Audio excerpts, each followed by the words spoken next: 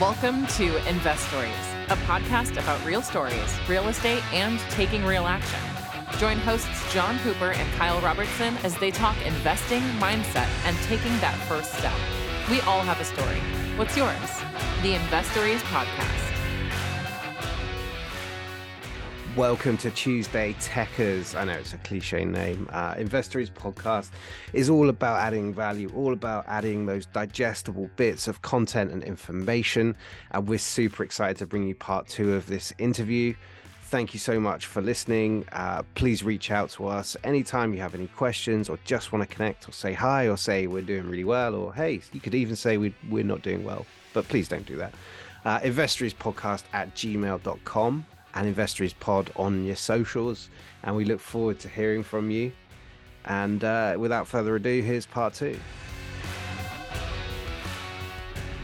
Yeah, and you know, really important question. This is, I guess, more for people who are investing out from where they live. But you just touched on a question that I love to ask property managers, because that's one of the things that I'll reach out. One of the types of industries I reach out to if I'm looking at a new market, and I've never been there before. I'll say, you know, I'll be looking at a particular address, and I'll ask them, "Would you take your family for a walk here at nighttime?" And that, I mean, typically you'll get the spiel, "Oh, I can't tell you on a 1 to 10 scale where this is at because that means I'm being biased, blah, blah, blah, whatever." But the fact of the matter is, if you make it personal, you question them personally, "Hey, would you walk your family there at nighttime?" And they're like, "Oh gosh, no." Well, then obviously you probably don't want to invest there. You're looking at a D class type of an area, and but it's all about what kind of stuff you're trying to invest in too. You know, there's some people who just love these types of places. You know, everybody needs a place to live.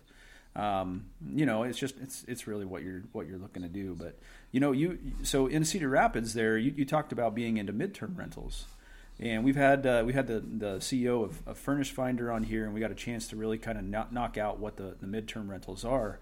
But I've always been curious how people move to that section, because for the longest time it's always been either long-term rentals or short-term rentals. And then here over the last few years, midterm rentals have become a lot more popular. So where did that idea come from? My friend Amelia had somehow stumbled into midterm rentals in a different market in Iowa about 2 hours away. So I bought an 8-unit apartment building, which was 2 fourplexes, and it had 1 vacancy. So I was like, okay, this is the perfect opportunity to try a midterm rental. I'm only going to spend a few $1,000s in furnishings, and if it doesn't work, you know, I only tried 1. Well, I got bombarded with requests. So as I was vacating each unit and rehabbing it, I was already lining up a tenant for the next one before it was even done, without like any pictures, because there was that much demand. So I ended up doing all 8 of those units as midterms. So I kind of fell into it just because of the demand. I really rode that demand.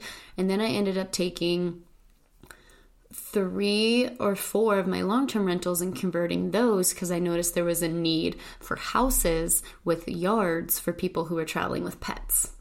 So that's how I got to all the midterm rentals I have today. That was all within 1 year.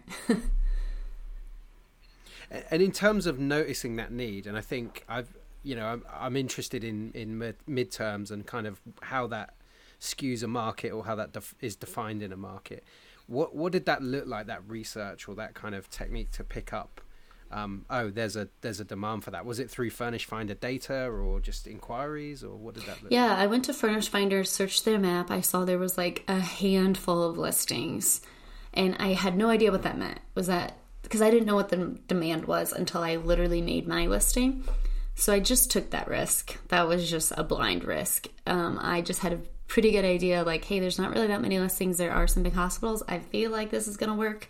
And then after that listing, I'd get 10 requests for the property. So then I'd say to the person, hey, you can't get it now, but in 3 weeks, I'll have the next one. Do you want that? And they'd be like, yes. And I just kept doing that until I had filled like 10 or 12 midterms. I'm curious about what the time demand is on something like this. You know, short-term rentals, we've heard from a lot of people saying this is far more involved than long-term rentals, mainly because there's so many turnovers. So with midterm rentals, and you said you had 13 of them? So what type of time commitment does this require? I would say I was doing 5 hours a week once they were stabilized. So definitely more than long term. I think if all my properties were long term, it'd be like 2 hours a month. Like theirs is very easy. Midterm, yeah, probably 20 hours a month, which to me was still reasonable, but it was also a really great way for me to get the demand to have an internal property manager. So I hired somebody to work for me as a W-2 and take that over. Because with 20 long terms, I wouldn't have had the workload to hire somebody, but my midterms helped me get there and hire it out quicker. So that was another huge added bonus. So the midterms topped up that need, I guess. That's really interesting. That's a great way of looking at it. And have you outsourced any of the communication and things like that, or is that still done by you? Yeah, so she does everything except for controlling my bank account. Oh, okay. So I don't even know who my tenants are, which is awesome. From going from somebody who knows every tenant in my head, like I know what they look like, I know who they are, to I have no clue who's in my properties right now. And what's in terms of when you're analyzing midterm rentals, do you have like a rule of thumb? So I guess the context is we have a short-term rental, and we were like, well, what's the break even if we had to do it as a long-term rental? Oh, it's not going to cash flow, but it's also not going to put us in the poorhouse.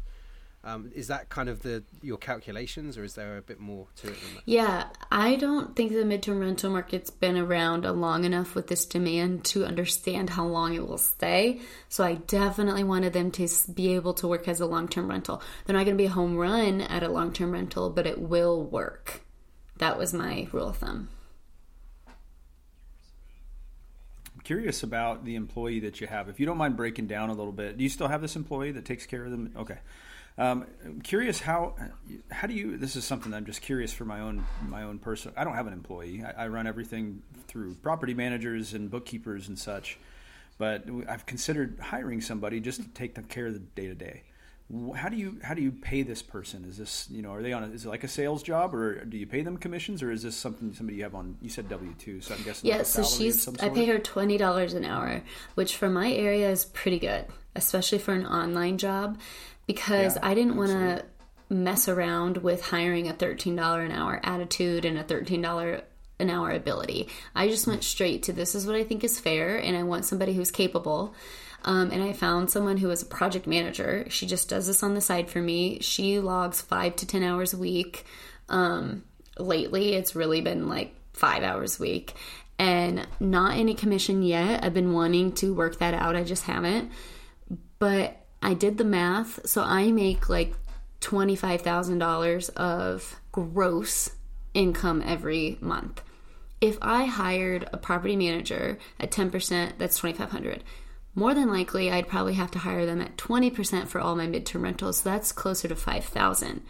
I pay her less than $1,000. So for me to just go straight to that $20 an hour, I was doing the difference between $1,000 and $5,000. Like, that's huge savings, and the quality control. Yeah. That was something I was not willing to do. I was not willing to step down my quality because I bought my 8 unit from a professionally managed, and I'm doing air quotes, professionally managed company, and there was so much money on the table.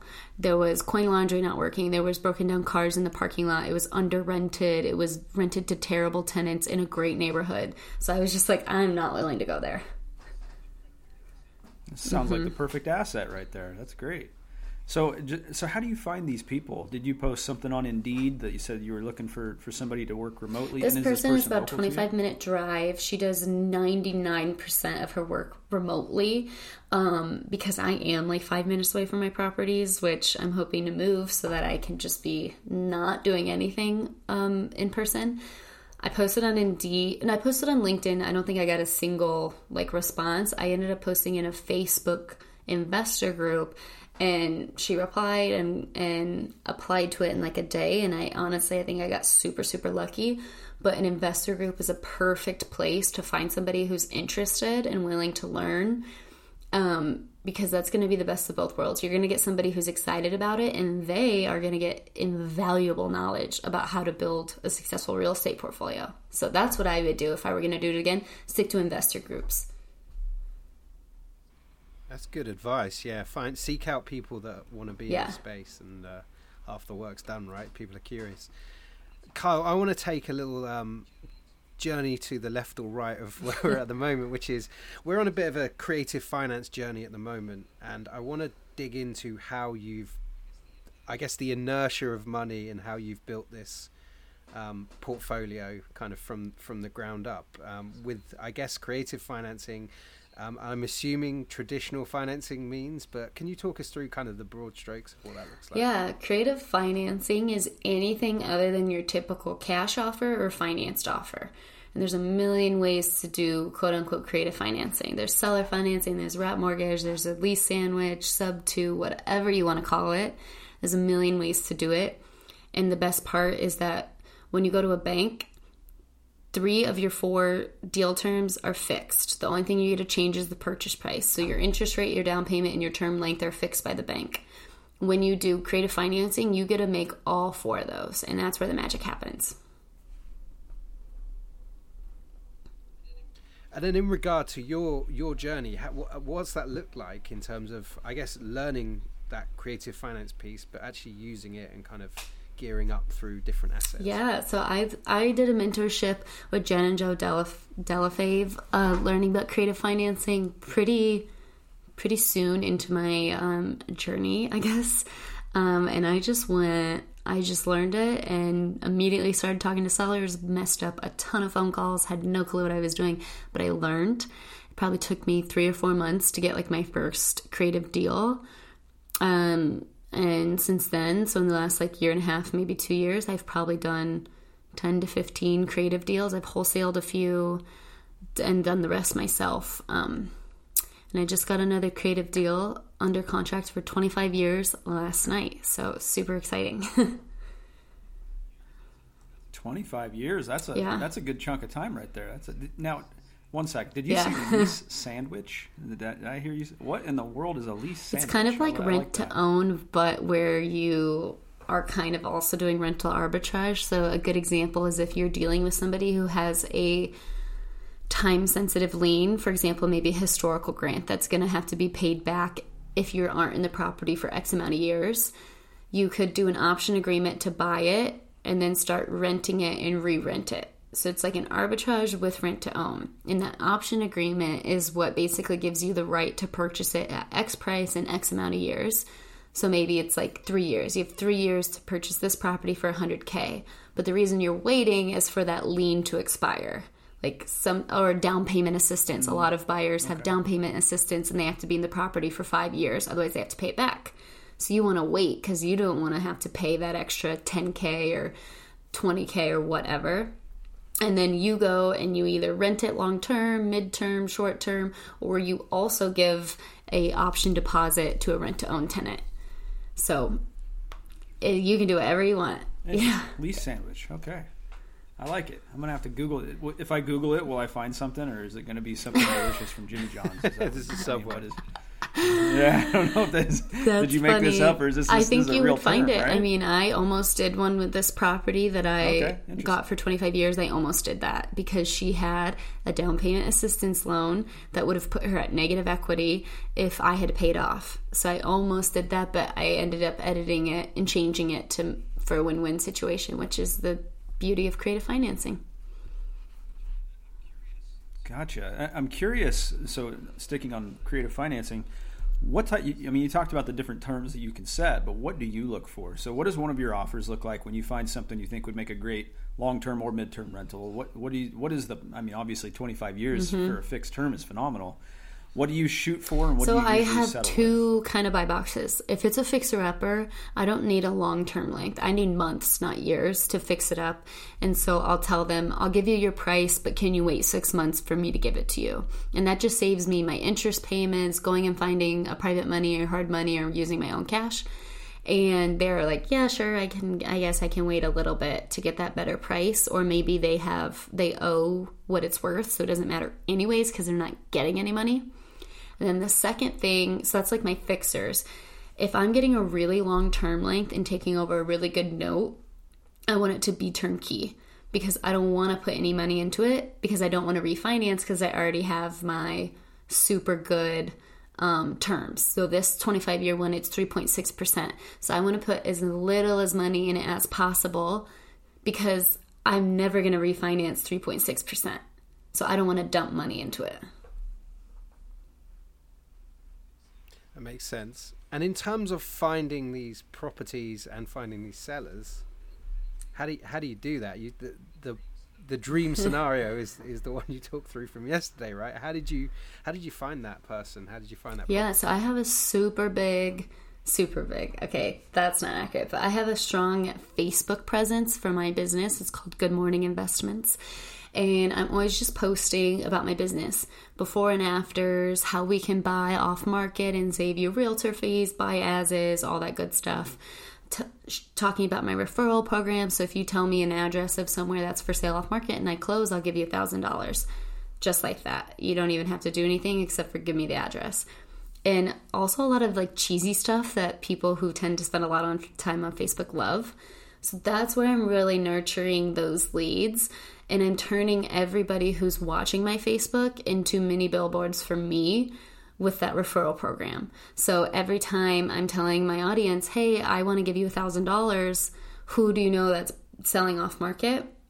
I get so many leads, and all 3 houses I've closed this year have been referrals. So it's somebody who doesn't even necessarily know me, but they know somebody who knows me. That person gets $1,000. The seller gets to sell their house off market, not pay realtor fees, sell as is, and then I get an off market deal. Yeah, I think that's phenomenal. I mean, that's really building your brand at the same time, right? I mean, you've got a brand to build because you've got a specific goal in mind for your business, and that's a great way to go about doing it. Now, you talk about off-market properties. Do you ever look at on-market properties? Do you ever see any I know with creative financing, on-market typically tends to be very difficult. Not impossible, but very difficult. Do you ever look at on-market properties? It is a lot harder for me because I'm used to the off-market world. And I like to be in control of the conversation. I like people coming to me with the referral program. If you are going on market, I don't think I've ever bought a property on market.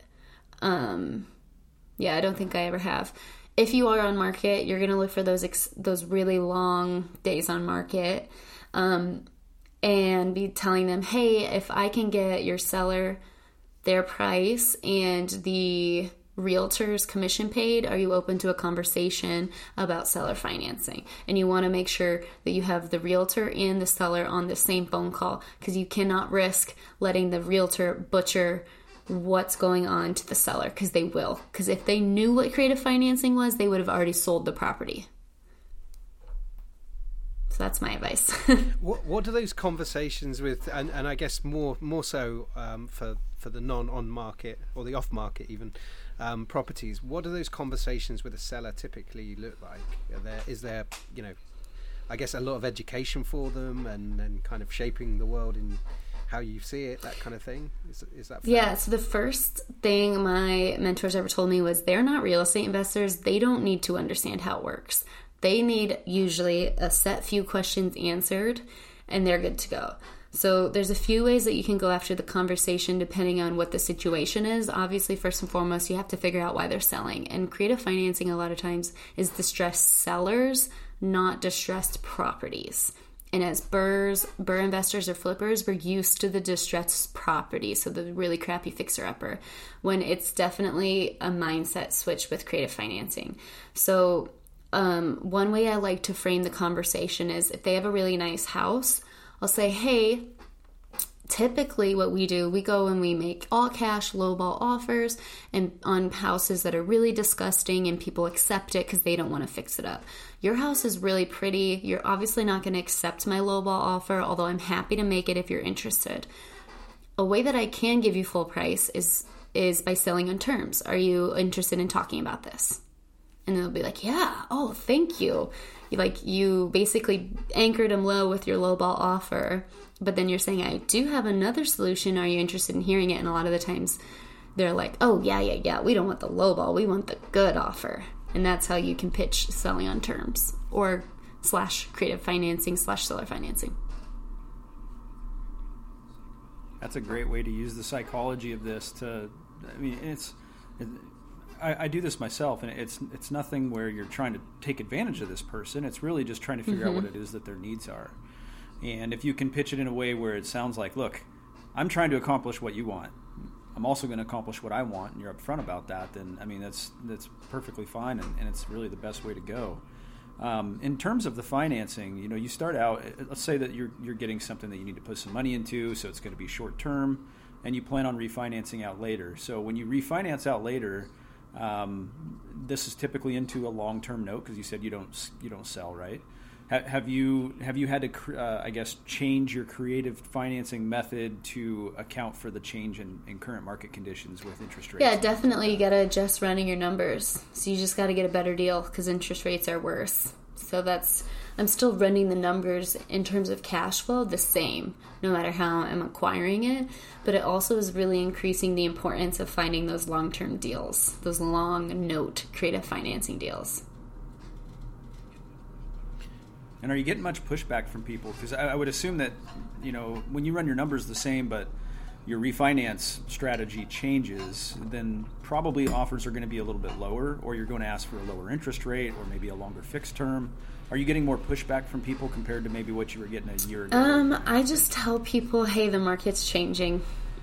And, I try not to go and again, I try not to educate. And a lot of times people believe you, and again, I'm not here to schmooze or scam anybody. Like, I try to be very honest, and I try to always make a win-win situation. But the good thing is with creative financing is even if it is a lower price, there are still ways for them to make more money by either waiting for that final price or selling it at a little bit of interest, or there's just you get to operate all four pillars of the deal instead of just one, so you can really twist and pull and push. Thank you for listening to this episode of Investories podcast, and as you can imagine, we're super stoked with that content, amazing strategies, amazing techniques that we've really been able to dig into, and we're looking forward to bringing kind of the next phase of that, which is really all about the case study, kind of real world examples, and how you can do the same. We're going to call it Wednesday Wins, and we're going to tackle that on the next episode. Thank you for listening to the Investories podcast. We all have a story. What's yours? The Investories podcast.